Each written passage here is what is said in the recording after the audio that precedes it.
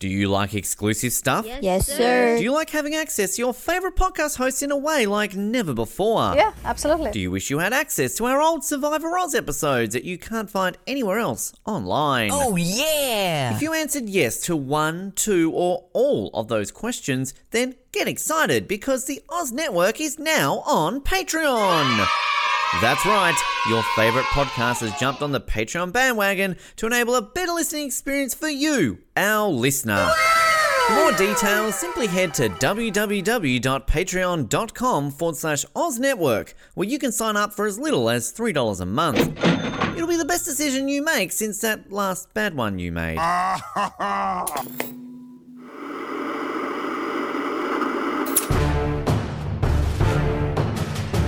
You're listening to the Oz TV podcast, only on the Oz Network. It is the Oz Network. Happy New Year! Oh, we made it to 2024. I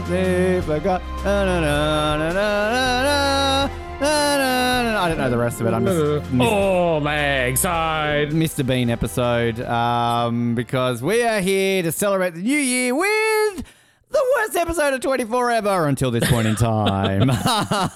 Episode 12, the halfway point. I mean, it's a blessing and a curse, isn't it? This should be a massive episode, but at the same time, we are here to watch 24, rinse, repeat, and recycle, ladies and gentlemen. If you thought this show couldn't come up with any ideas at season 6, you're absolutely right, because they've just gone, let's take that big plot line from a couple of seasons ago and do it again. And ignore the fact that our main character was tortured for the last 18 months because of it. Because reasons. And we've pissed the Chinese off. Let's piss the Russians off. Because, I mean, topical. In 2007, this episode holds up pretty well 16 years later. But at the end of the day, this episode is pretty rubbish. I didn't say this last week over who wrote it and when it aired, but I'll do it this week. This episode aired on March 5th, 2007, my sister's birthday. Happy birthday, Lindsay. There's a story and a teleplay. Too many cooks in the kitchen for this one. You got Howard Gordon, the story, the teleplay by Evan Katz and David Fury, directed by Tim Iasafino, and production number 6AFF12. My name is Ben, and also in speaking directly towards the writers this week, as far as I'm concerned, you'll never do anything to erase what you've done. And my name is Colin, and I've done enough lying myself to know the signs. I really am going to go through this episode quickly because this episode just makes me mad. This is one I remember watching live and literally going, are you fucking kidding me? Like, seriously, like if you did this in season 8, you've let 4 seasons go by. If you did this in Live Another Day, in Legacy, you've let enough time go by. Literally not even 2 full seasons have gone past. You have literally come up with a storyline where Jack Bauer is going to invade sovereign territory, an embassy to get what he wants. You literally have a character, stare at him and go, Jack, you already did this.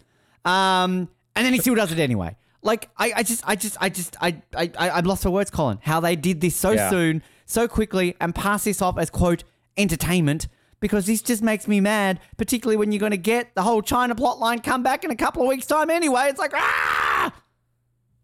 I'm with you. This is not good. As I said, recycled. I don't remember well enough to know what my reaction was the first time I saw this, but I'm willing to bet this is around the time where I started questioning what was wrong with this season. Because it's not even just this, like even the Lennox stuff just makes no sense at all. And then you're following up something as big as we've got Logan back, and you basically just have him on the sidelines. As soon as you get to your destination, you have him on the sidelines for the majority of the episode. And you have something as big as we just nearly assassinated the president, and you get a couple people mentioning it, and then it's just, moving on. Yeah. And I like Keeler got more after Air Force One went down, and that wasn't like inside the White House. This episode is a complete mess. I don't know if it's going to be on my very bottom. I'm excited though. There's 2 actors in here that I'm a fan of in other things. Very not so much here in this episode. Yeah. That's not even the one that I'm talking about, but one that I actually previously misidentified in a previous episode, not even realizing they would be coming up later on. But there you go. Yeah, it's terrible. We also get introduced to a character who will annoy the crap out of me later on in this season with a really dumb storyline involving the vice president, but we'll get to her eventually. Oh, that's one of the actors I'm excited to talk about. Look, I have nothing against the actor, but just his character in this storyline is just, again, rinse, repeat, recycled from season 1, and it's just dumb. But anyway, although she does lead us to a very famous Canadian actor later on in this season, if I believe he's she's Canadian. Is she? She's Canadian too, yeah. Good for her. I could see the poutine dripping out of her blonde hair. Let's do the White House stuff first of all, because the other stuff is just annoying, and CTU stuff really is just in the background and tied with Jack anyway. So, hey, remember last week when the president nearly got assassinated? Let's forget about that. Forget about it. Like, seriously, you're right. Like, literally, the president of the United States has just nearly been assassinated. This week, it's just like, let's put him on a gurney. Let's put him in the hospital. Oh, well, he's nearly going to die. Literally, like, Reed can just walk into this room and go, president's getting surgery. Like, this should be, like, surrounded by Secret Service. Secret Service should be locking down everything. This should be, like, this is a secure bunker. Again, as I said last week, they literally moved them to the bunker because they thought the White House was dangerous. And then he gets assassinated here. There's no mention of this to anyone. The vice president is just like, oh, that's a shame. Well, I'm about to land, so you better get me those policy documents straight away. Even CTU, when they get the phone call, like, ooh, okay, that's not good. Now, one thing I did actually completely forget, and I apologize, Karen has not made it back to LA. I, for some reason, thought she did and was in, but she stays in Washington. I forgot that she actually has been Why has she been in the bunker, like the airport, for 5 hours, and Assad got there in like 2? Lazy. She's no longer a government employee. That's the problem. True. That's what happens when you resign. So anyway, Bill's like, hey, Karen, I know you're not a government employer anymore, but I'm just going to tell you the president was nearly assassinated. To which they're going to let her back in? Like, is this not suspicious? She's quit. The president nearly got assassinated. I want to come back now. No. Security is even higher now. Like, I didn't pick that out as being unrealistic. What I picked out to be more unrealistic is that she said, I want to go back to work for CTU, and hasn't shown up for work despite everything that's happened. This is going to go on her record. Like, she's basically been slacking and, I don't know, eating lunch and drinking in the airport lounge for the last 10 hours. To me, it honestly feels like the writers had the plan. She was going to be back at CTU. And then after a couple weeks of like, oh, she's probably almost getting ready to land at CTU. Like, well, we don't really need her anymore because we've got Ricky Schroeder coming in and everything. So let's have her go back to the White House and just never explain what she's been doing and why she never showed up at CTU. Don't remind me. They dropped their own plot line. Don't remind me next week exists. Yeah, so like through all of this, Bill calls up Jack. Hey, Jack, guess what? Palmer nearly got killed. That's a shame. Jack tells Logan, hey, we literally got a week ago, Logan, I'm the president, we get security briefings. I'm sorry, Logan is being told this before Jack. He is the former president of the United States. These guys get told everything. Like, they get told immediately. Like, they've got more security than, like, prime ministers of Australia and Canada as ex-presidents. Like, this is the thing. I would assume until they have all the details, if there's any assassination attempt on a president, you're going to assume, well, the other ones might be a risk too. This is the thing. And like, I mean, it's fascinating. I love watching these videos on YouTube about sort of presidents and kind of all the things they get afterwards. Like, presidents of the United States are never allowed to drive, even after they have left office. They are legally not allowed to drive. It's a safety concern. Like, not that Logan's here bombing around in a limo, but like, it's just little things like that. So Logan is being told this information before Jack. So, like, I want him to, like, turn to Logan and go, yeah, the president's nearly just been, assassination attempt. I want Logan to, like, press the button, Jenkins, where's my update? Oh, sorry, sir. I was fumbling the owlies. President Palmer nearly assassinated.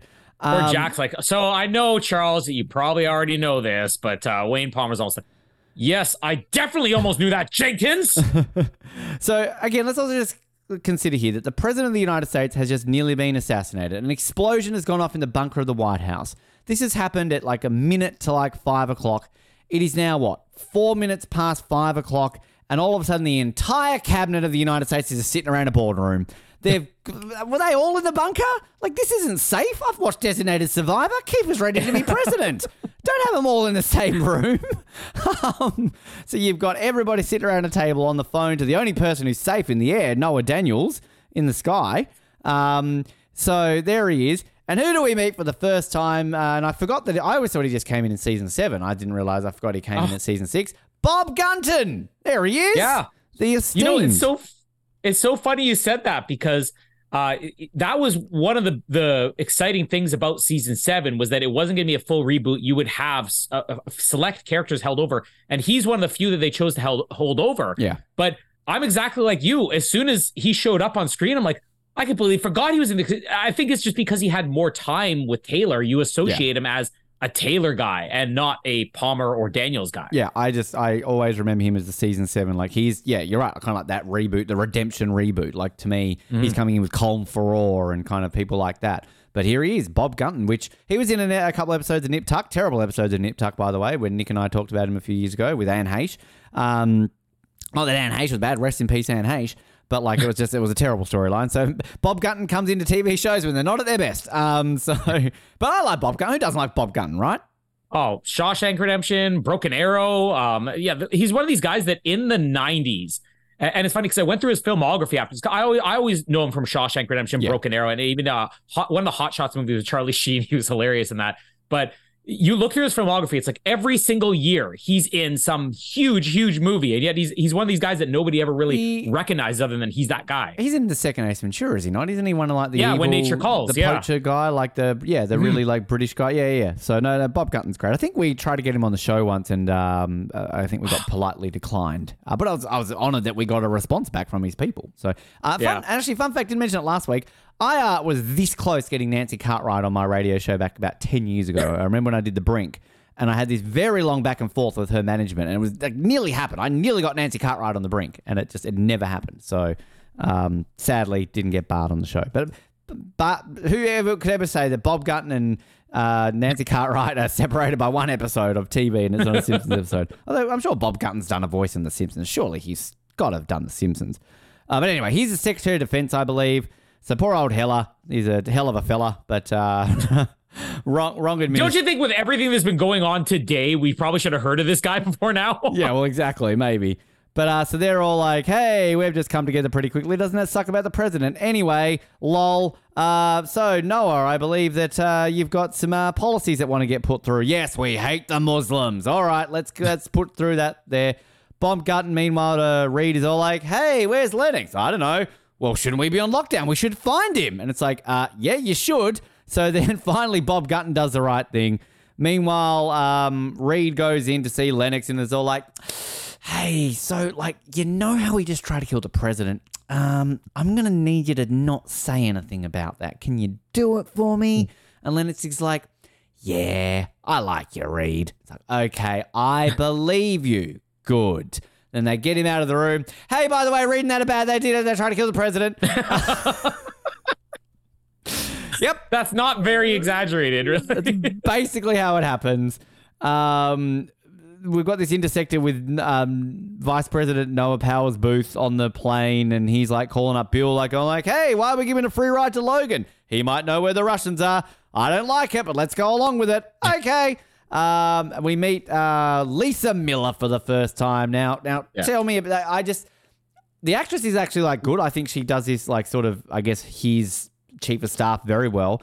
What I hate about this is when we get down the line later on when there's going to be a whole affair thing and then she's going to be sleeping with someone else. It's very season 1, a lot around that affair storyline that we didn't like back in the time. So tell me about this woman. Who is she? Who is Lisa Miller? So we've actually talked about her before. So the actress Carrie Matchett, she was in Men with Brooms, one of the first ever Canadian movie we did in Canada Australia month. The funny thing about her is that it takes a while to warm up to her as an actress because she plays the same character. She's always very cold, very emotionless. But yet there are 2 TV shows that made my top 50 favorite TV shows of all time that she was one of the main stars of. The first is a Canadian show that she started on back in like the 90s called Power Play, which is like behind the scenes of an NHL one team. I always want to watch. You always bring it up, and I always want to see it. And she's like the female lead on that show. And then the other one is Covert Affairs, which of course half of the cast of 24 would go on to afterwards. And she's also one of the main stars on Covert Affairs. Literally every movie she's in, she plays the exact same different characters because like in Men with Brooms, she was just a wife of a curler, but like always has that like very cold, emotionless, kind of unpleasant, unapproachable type thing going on for her without it being quite obvious. She's from Saskatchewan, so you know that's the reason why. They're all like that in Saskatchewan. But and again, there's gonna be another one coming up a little bit later on. But I mean, her character, it's like what's her name from last year, except they throw in the cheesy thing with the sleeping around with Michael Shanks, Daniels and stuff. Yeah, well, Well, Michael Shanks, another Canadian. That's what I'm saying. That's who I'm saying later on. Like, that's who comes into it. Okay. And so, like, I wasn't even sure you knew who Michael Shanks was. No, cool. I do. So he was in that Arctic Blast movie that they filmed in Hobart. Oh, okay. So, like, he was, like, generally, like, we've talked about in Australian movies, they try and get, like, one big Hollywood name actor. So the one, like, Tasmanian movie they did down here, and I actually remember back in the day when he was in Hobart, it was like, oh, the guy from Stargate's in Hobart filming a movie. And so, yeah, he is the man that she's sleeping with later on when we've kind of got this whole recycling of season 1 plotline going on. So, anyway, yeah, I know. I was like, yeah, I'm pretty sure Michael Shanks is Canadian because I know we've talked about him before. But anyway, so we meet Lisa Miller for the first time. I will say, like, she's good at, like, playing this role, like, and kind of, I like the way this starts, at least. I will say that. So, and one thing I really like about this episode, and this is me, the rare time I will give props to this episode, I mentioned earlier in the season, like, I love the White House stuff when we get, like, an exterior shot of the White House. They've kind of, like, done the set of the Oval Office, and it looks very much like what we see the White House looks like. We see, like, an Air Force One set. We see him, like, coming off the plane, or Air Force Two, it should be here. Like, you know, like, doing the salute and all this sort of stuff. Like, I love, like, that looks really proper. Like, they've blown the budget. I'm not. I mean to interrupt, but when you were saying Air Force Two, I started thinking about, well, could they come up with that? And I started thinking like Diet Air Force One, gluten-free Air Force One. It's the sequel to the movie Air Force One. You said gluten, by the way. I just had to catch up. So he's gonna get to the White House and show up and all that kind of stuff. Ow! What'd you throw something at me for, Jamie? Whatever that was, that hurt. You know what she just threw me? You know these things, the childproof doorknob things? They're very sharp. She literally threw this in my back. Hey, so just call my name. I wasn't trying to murder you. Wow. Everybody tuning into our best of for 2025 gets to hear Jamie hitting me in the back with a childproof doorknob. I literally went to talk about Lennox and I hear Michael Jackson on the line. Ow! I was wondering. Yes. What time do you think that you were going to? Because I'm trying a new recipe tonight. I'll be done in 20 minutes. We'll be done in 20 to 30 minutes. There's no way you could have texted me that. You might as well just throw a sharp plastic object at my back. It wasn't sharp, it's round. It broke open. You want to come stab this in your head and see if it's sharp? Come throw it in your kiss. back. See how you feel. Come give him a kiss. Give your husband a kiss. Oh, wow. Well, she's trying out a new recipe. It better be good. This week. I feel like Tony now. I got hit in the back. With a doorknob. This week on Family Drama, Colin gets hit in the back. I just really appreciate this ow that we get interrupted. Damn, murder, best ofs, really. Usually I can like hear if somebody's coming down the stairs, so I look, but I don't know how long she's been standing there. All of a sudden it hit me in the back. I need to go back and watch the video footage of this. I do appreciate the fact that this made the 2023 best of, and people are hearing this on January the 1st, 2024. So you can tell when we record these episodes. This is the tease, yeah. Yeah. Lennox is being questioned and they're basically, you know, like, hey, so why didn't you tell anyone? And he's like, well, because I didn't think about anything at the time. And they're like, we're going to pin this on Assad. And even Lennox is like, that's bullshit. This isn't Assad's fault. It's like, well, what other excuse do you have? So like, it's like, oh God, here we go.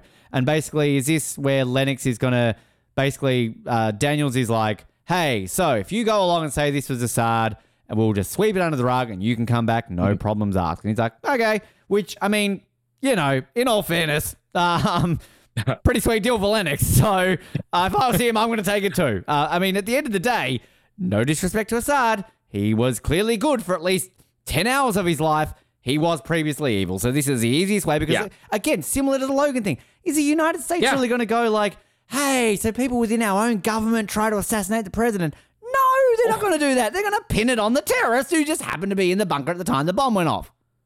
But I'm just thinking, and I hadn't really thought about this till now. We're talking about the audience last week and Logan. The audience almost feels like, oh, it's not right that he is just under house arrest and everything. And even other characters saying that. I was like, you have a man who has committed terrorism for decades.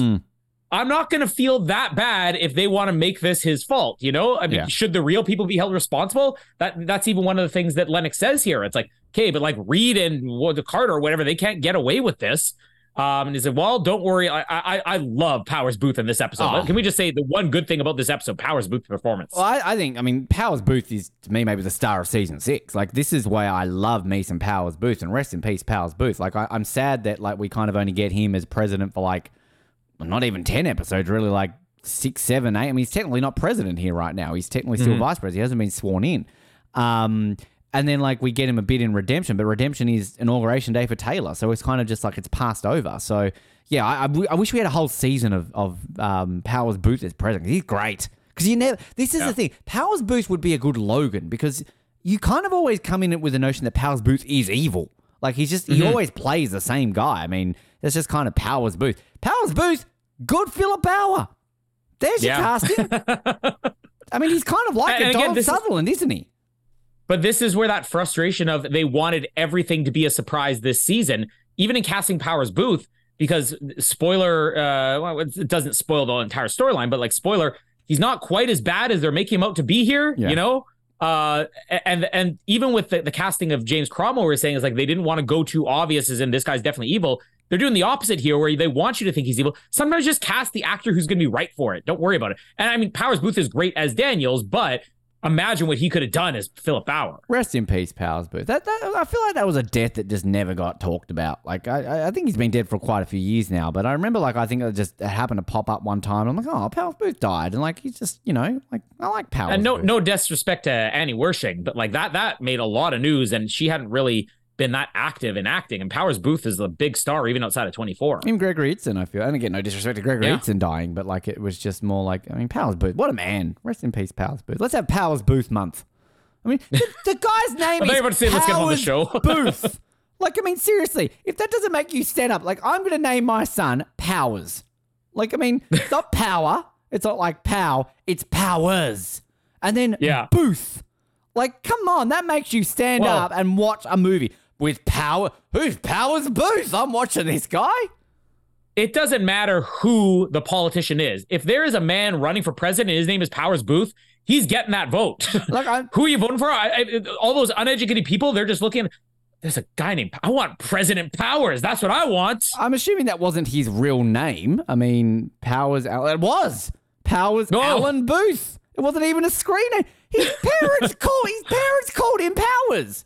Like, seriously. I mean, we got poor Bob Gunton here. Is like, couldn't I have been Bob Powers? Like Bob Gunton. That's just like Jack Smith. Like, I mean, like Jack Smiggins. Jack Smiggins. I mean, he died in 2017. Was only 68 years old. He was married to his wife since 1969, and they were together until he died. That's he had pancreatic cancer. Oh, that's very sad. But anyway, what a name, Powers Booth. If we ranked the greatest names in history, up there. Seriously. That is an incredible name. So that's the White House. Anything more that I've missed there?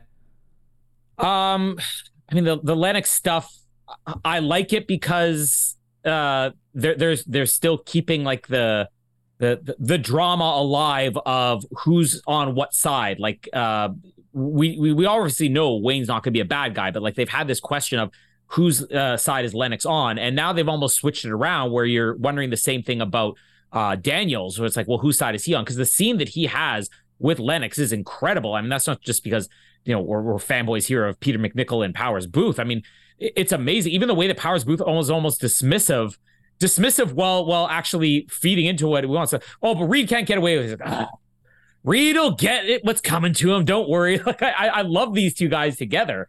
But it still is leaving enough mystery without it being too obvious. You're like, somebody here, it doesn't seem right. And then you're still wondering, well, if Lennox is going along with this, does that make him a bad guy still? It definitely doesn't, because what else is he going to do? Is he going to spend his life in jail? They're trying to pin this thing on him. I do question, and again, this is where I'm a bit of a hypocrite, because like sometimes I can't separate what I know about what's coming up later on. I don't quite understand why Daniels is so quick to buy into, no, it was definitely Assad. Because this isn't just, we need to make Assad the scapegoat.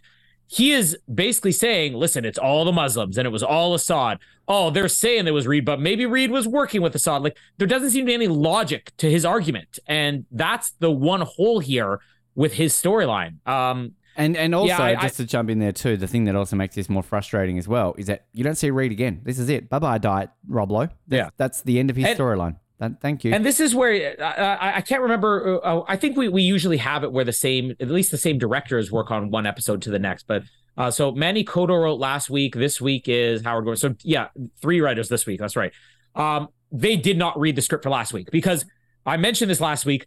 Reed is saying, "Oh, it's just hit me what we're about to do. We're about to kill a president." The other guy's like, "Well, it needs to be done." And now all of a sudden we start this episode and Reed's like, "I think we're going to have to kill Lennox." Hey, we're not murderers here. You literally were the guy saying last week, we got to kill the president. Where did these guys switch places? Like, it's been 5 minutes. I don't understand it. Yeah, I don't know either. I have no clue. But it's just, I just don't understand these episodes of TV shows. And maybe this is where we need to get the knowledge in of why you have a teleplay and then story by. Like, I guess it's one person comes up with a story, but they don't have time to write it. So then they get other people write it. Is that kind of how it generally works? Or... Yeah, well, I mean, a lot of it has to do with like the writers, the union rules and everything. I mentioned, I don't know if it was on 24 or something, but I've been listening to this podcast, 50 miles per hour, which is like, thanks. If we bothered to do 50 straight episodes on speed, then maybe I'd listen to us too. We only did 1, sadly. But there's a whole episode just on the rewrite process of speed, and it's like the longest, like an hour and a half long, and they go through all the different rewrites and everything, and how Joss Whedon wrote what almost everybody says is the majority of the dialogue, but it wasn't even like the original screenwriter said, "I'm not willing to give up the credit." It's like, well, in order to have a screenwriter's credit and or any type of credit at all, you have to have made significant changes. So I think it comes down to, it's like you have one script. The teleplay is like, I've written the first script, but then they've taken over and they've rewritten it so that you end up just with the story credits. It all has to do with the percent, because I know that even percentages work into it. You have to have like 30% of the original material in a script to even get a credit. If it's like 28%, whatever their metric is to work it out, then you basically get no credit. You get paid with no credit. I've just received word from our lawyers in 2024, we are not allowed to mention Joss Whedon. So I just be careful. Which is funny on the Speed podcast. Like, now we're not going to get into all the dirty things about Joss Whedon. Let's just get into the time 30 years ago when he wrote this movie. Actually, I jumped ahead to the trivia here because this is actually a solid point, which really should have brought up because we're talking about Democrats and Republicans and everything. So Bob Gunton playing the Secretary of Defense to a Democratic president. He will be the chief of staff to a Republican president next season. Although they say this is not unheard of. For an example, the current Secretary of Defense is Chuck Hagel, a Republican, working for Obama's Democratic administration. So this goes to show how relevant 24 Wiki is talking about the Obamas. How old is this article? Colin Powell stretched across both Clinton and Bush, didn't he? Did he? Cool. Yeah. Good for him. I think he did. So, yeah, I don't think it's that unheard of. But, yeah, it is kind of weird, though, when you have a position like that, like very different political positions from the parties on what that person should be doing with their job. Well, I've actually got a friend, she did a bit with us back in the radio on the day. She ran for political office and she got in from one party, like the Australian Labor Party, and kind of got out, then got back in, but then fell out with the Labor Party, remained the rest of her term as an independent. And then basically by the end of that, if she wanted to get back in again, she's like, I need to be with the party. So she joined the opposition, the Liberal Party. So she's basically now still in Parliament. So she basically was with Labor, then as an independent, now as a Liberal. So just make your rounds. She's ticking off all the boxes. All right, let's get to it because I feel when I said 20 minutes, have I missed something? Or No, it's just that what we're about to get to is not fun.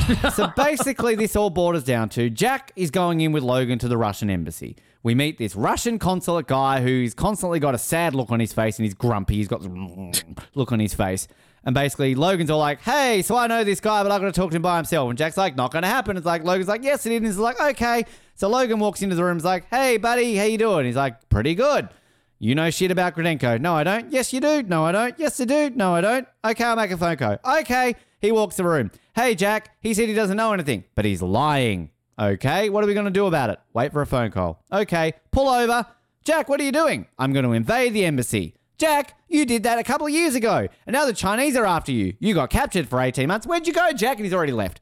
It's literally the writers of this episode are questioning their own judgment to allow for some moment. It's literally a retcon or like a plot device there to go like, hey, audience, the audience are going to be screaming at us. So we're going to put it in there, but Jack's the guy who needs to get this done. This is a guy. This goes back into my whole notion of Jack questioning, can he do this anymore and everything. Like, you've just thrown all that out the window when Jack's just going balls to the wall Jack Bauer again. This guy, like, this is where I want it to be the opposite. I want somebody saying to Jack, the only way we're getting this information is you to invade this embassy. And I want Jack to be like, no, I was just tortured for 18 months. I'm not doing this again. Send someone else. Send Ricky Schroeder. Like, this is where, if you're going to do this stupid plot device, make it different. Because Jack, in no right frame of mind, who even 2 weeks ago was questioning whether he could do this anymore, is just going to do this. It's so dumb. Jack in a suit this time. In a suit. Oh, yeah, okay. Jack invades the embassy, locks himself in a room with this ambassador, starts chopping his fingers off. Like, they're literally going like, oh, we're going to make Jack Bauer do Jack Bauer things to make people think this is cool. Even we're not buying this, 3 writers of this episode. And so which the embassy guys are all like, hey, we're launching drones. And Jack's like, oh my God, drones! It's 2007, I guess drones were a hot thing back then. Which actually, I will say, I kind of forgot that like they had drones in this season. I always thought the John Boyega season in season 9 was the drone season. But no, it's this season has got drones in it for the first time. But then Jack's getting caught. So then all the Russians are outside. Pew, pew, pew, we're going to invade you. They basically get him and don't tell him anything. Capture this man. One good Russian guy is all like, hey, I'm going to be good. But he gets like plot twist at the end. He gets shot. For fuck's sake. And then like freaking even Noah Daniels gets a phone call. Hey, so that rogue agent is like you're just starting a war with Russia. You get Yuri Surov back again. We like him. Old Aussie actor there. Can't remember his name, but he's there. And it's just dumb. I hate this. I hate this. Hate it with a passion. Yeah. It's so stupid. Like, it's just a parody of itself. Seriously, 24. Like, you are literally doing something that is just so obvious. Like, you kind of diminish what you did in season 4 with this whole China plot line by doing this straight away in just this. And you've spent a lot of money on a nice house to be the Russian embassy. You've got some nice bang-bangs. You've got a bit of action. Oh, you've tried to gloss over it to make this look really good. Oh, a couple of Russian flags in the foyer. Good job. It doesn't, like, you can't polish a turd this much. This is rubbish, and it makes me mad. So actually, I want to mention another Australian here, because I guess you weren't as familiar with it. And this is the guy that I said a couple episodes ago I thought was in the show, not even realizing that he did play a role in the season. So John Noble, who plays Markov here, he's actually an Australian actor. I guess his big break was in the Lord of the Rings, the third Lord of the Rings movie. He had like a huge role in that where he played like Sean Bean's dad. And one of, I guess, the more tragic characters, they kind of butchered his character in that. But he's in between, he's what? He was in Home and Away. Sorry, of course he was. I'm sure he was in one of those. But it was right after this that he got the TV show Fringe, where he played Joshua Jackson's dad, like a really great J.J. Abrams sci-fi show. Where he was, I mean, I don't know if he get nominated for an Emmy for Fringe. No, I got nominated for a ton of awards for Fringe, not an Emmy though. But he basically, became a huge star a year after this with Fringe. But I didn't even remember that he was in this. I don't even think I recognized him, even though I was a Lord of the Rings fan. I didn't recognize him in 2007 when this aired. And I just found it funny that a couple weeks ago, there was a guy, and I'm like, that looks just like John Noble. And then I looked up like, no, but it's not John Noble, but it's like a dead ringer. And all of a sudden, John Noble shows up in a different role. This entire character here, Markov, this is just, I mentioned this last week, like Logan's storyline here is just, we're stalling people. There is no reason for any of this to happen, especially since they have not investigated any leads involving Jack's dad. Yeah. Because probably at this point, they weren't sure if they were getting James Cromwell back. They may have figured, oh, well, we'll reserve him for a future season, but we don't have him locked in. Like we talked many times about the stuff with Henderson last year where Peter Weller wasn't supposed to be in it. Maybe it was the same thing. Like, I don't think that you're going to sign James Cromwell for 8 episodes and then just simply say, go home for the next 3 months. Brush his hair, Colin. He's going to come back and he's finally combed his hair. But yeah, this is just, it's such a stall. And the way that it's scripted too is so bad. And there's some other good stuff in this episode, but like 3 people to write this where he's basically like, I haven't spoken to Markov since he came back to America. I never said he came back to America. And then chopping on the finger, like it's just, it's desperate. It doesn't make sense for Jack to be doing any of this. We literally had, I made fun of this last week too. We literally have a character who says to Jack, hold on a second.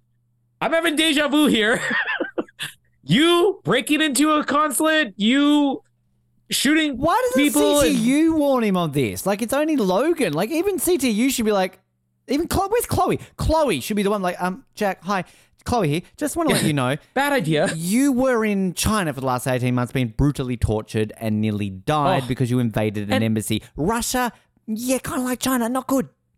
And Jack gets back in here, which, by the way, gotta love that they bothered to bring Logan back for this episode. He told Jack exactly what he was going to do. And then he basically goes in there to Markov. It's like, hey, can you tell me anything about where Grodinko is? No, okay, I tried, bye. And then he leaves and he's gone for the rest of the episode. But Jack calling up Chloe saying, can you shut the cameras off so I can commit the same crime that I just spent 18 months in prison for? And she's like, I really shouldn't do this, but okay. Are there no consequences for Chloe in the rest of this season? Yeah. She basically helped start a war. And next week, I can't wait till we get to next week where Ricky Schroeder actually don't mention his name. he helps bring about one of the most logical conversations anybody ever has. It's not on his part, it's on somebody else. But this gets addressed next week where you almost have the characters now questioning the episode that preceded this. Jack, why would you do this? This is exactly what happened before. And then next week it's going to be, yeah, so I think we just made this a whole lot worse.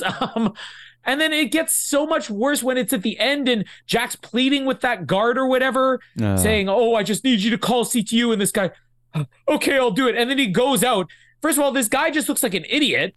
He's like, okay, if you say so. Like, you're going to go along with this and lose your job and get deported or whatever. You're not going to get deported. You're going to get sent back to Russia and killed. And then you have the moment where he gets knocked out as soon as he makes the phone call to Bill. Excuse, sir, hello. And then they pan up to a guy that the audience has never seen before, does not look intimidating in the least, who in the last second before you go, dit, gives this really sadistic smirk, like, This is hands down the worst sequence in 24 history. I don't think I'll go as far as say it's the worst episode ever, but this entire sequence of him in the embassy doing the same thing all over again, even the things you do different, is just completely absurd. Worst sequence in the show's history. It's just, I hate being so critical and angry on a show that I love. But again, listen to my third watch coverage if you think I could get angry over certain, because trust me, there were some episodes where I get this mad, but it's just like, you just get mad over things you love when it's not the level that it is. I think I used the classic phrase back when I was getting angry in third watch about it's like if somebody took a poo on your mum. Like, you absolutely love your mother. You're muted, Boomer. I want to hear you laugh. Like, you absolutely love your mother. And if somebody came and pooed on her, you'd be so angry. You'd be like, don't poo on my mum. That's my mum. Like, I love her. That's disgusting and wrong. Like, why would you do that? So, like, this is when I see a show like 24 and I'm like, well, why did you write that? What did you do? Like, why? Like, if I'm watching Grey's Anatomy, I just expect this to be the same crap you get every week. Like, yeah, fair enough. Like, it's Grey's Anatomy. What else do I expect? You listen to the Oz Network. What do you expect? You're listening to this crap. Like, fair enough. You get it every week. If you're listening to an esteemed podcast, like Rob has a podcast, I don't know. I'm sure that's good still. I haven't listened to it in like 10 years. If you get a bad episode, if you get Oz Network level of crap on Rob has a podcast, you're like, well, this is shit. If I wanted shit, I'd listen to the Oz Network. So, like, it's just frustrating.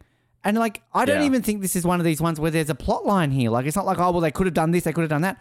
This is just lazy. And you're right, like, why are they not questioning Jack's dad? And this is the frustrating thing. And I feel this is just what keeps happening with season 6. There are 2 episodes to come, which I will be very big fans of.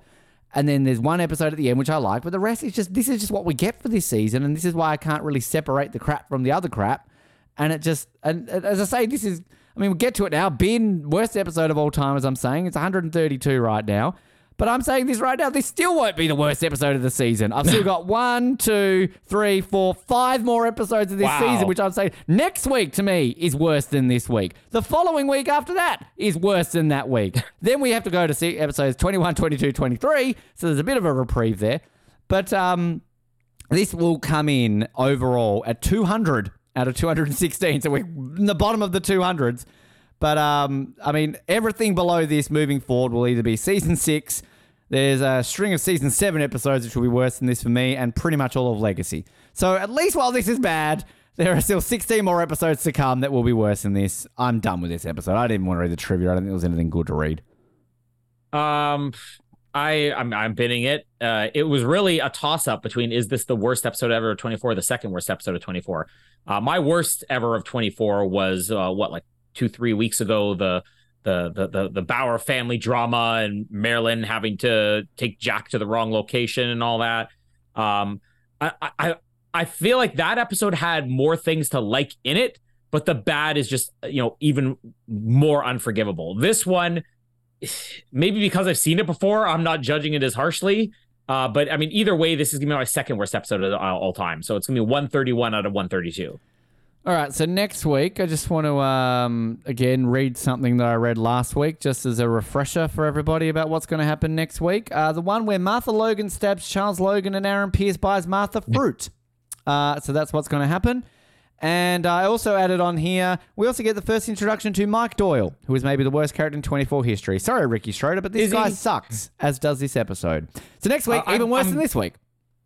I already said last week that I'd watch several episodes ahead. So I've seen next week, and I finally I'm not understanding your hatred for Ricky Schroeder being the worst character, but at the same time I am.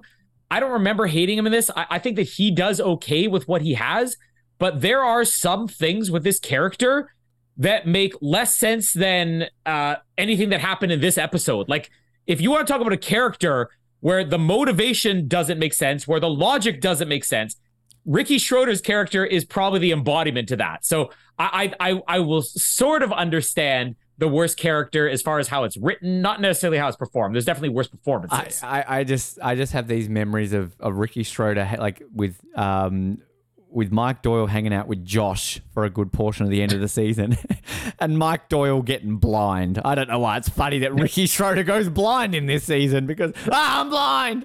But also, I mean, we should be excited next week because Martha and Aaron come back, but honestly, not that great. And it'll be our last ever Martha episode next week. That's our last ever time we get Gene Smart. So, and I've said it for a couple weeks now. I'm not hating on Logan's place in this season, but even when I watched this the first time around, I remember being excited. It definitely sticks in your mind. Everything that's going to happen with Martha and Charles, it's very memorable. But I remember even the time being like, I don't know how I feel about that. Like, I don't think that's the direction I wanted this to go in. And I want you next week, if you're listening to this show, to tell me what fruit would you like Aaron to buy you? Just that question of the week. That's what we're introducing in anybody listening, we need an answer. We are introducing in 2024 in our new segment, the question of the week. And also, we should mention it's 2024 and we're covering 24. So, it's our year. It's the year of 24 in the year 2024, and we're starting off with maybe the worst episode of all time, at least a 200th episode on Ben Waterworth's list, which is what counts for the most things. Obviously, this month, we don't really have a movie month. This is sort of just more of a, hey, chill, it's January month. So February, we're going to be kicking things off with a bang with our anniversary month. We've got Scott Pilgrim's animated Rocky Decides to Do episodes coming up, which is great. Also over on Off the Podium, we've got Youth Olympics coming up, which is exciting. And other things that are happening in the world of us. So Patreon and all that jazz and all that jazz. What are we doing in Chicago? It's coming to Sydney, by the way. Maybe I'll go see it. So tune in. I'm going to be in New York in a few weeks. So I'm going to be seeing Back to the Future, the musical. So maybe on a Patreon episode, we can... I love that you lead with that, not Madonna. Well, you did good. I'm seeing Madonna twice. So... Well, now you've lost me. Where does that fit into our monthly episodes, Colin? I'm glad to send the reviews of that. Maybe I'll get one of my friends to just, hey, we should do a Madonna. Okay, Rocky. Rocky would do a Madonna one with me. I'm sure he likes Madonna. I don't know, does he? He lives near New York, so maybe he'll come with me. But do all the things and all that sort of stuff and throw things at Colin. Just throw him. See him on the street. There's Colin. Throw shit. Ow! Michael Jackson side. That's it. My name is Ben, and I literally have no quote, so... Ooh, perfect. Because my name is Colin, and who just pooped on my mom?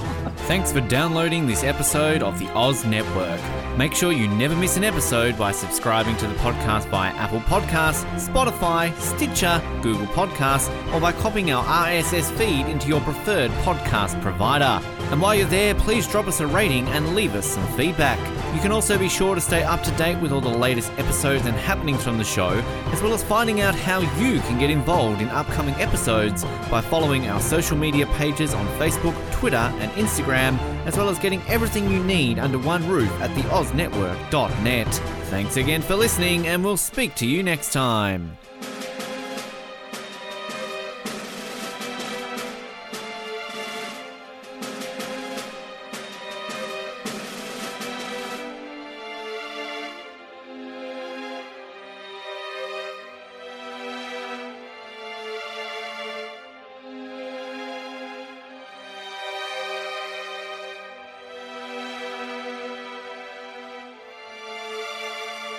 Do you like exclusive stuff? Yes, sir. Do you like having access to your favourite podcast hosts in a way like never before? Yeah, absolutely. Do you wish you had access to our old Survivor Oz episodes that you can't find anywhere else online? Oh, yeah! If you answered yes to one, two, or all of those questions, then get excited because the Oz Network is now on Patreon.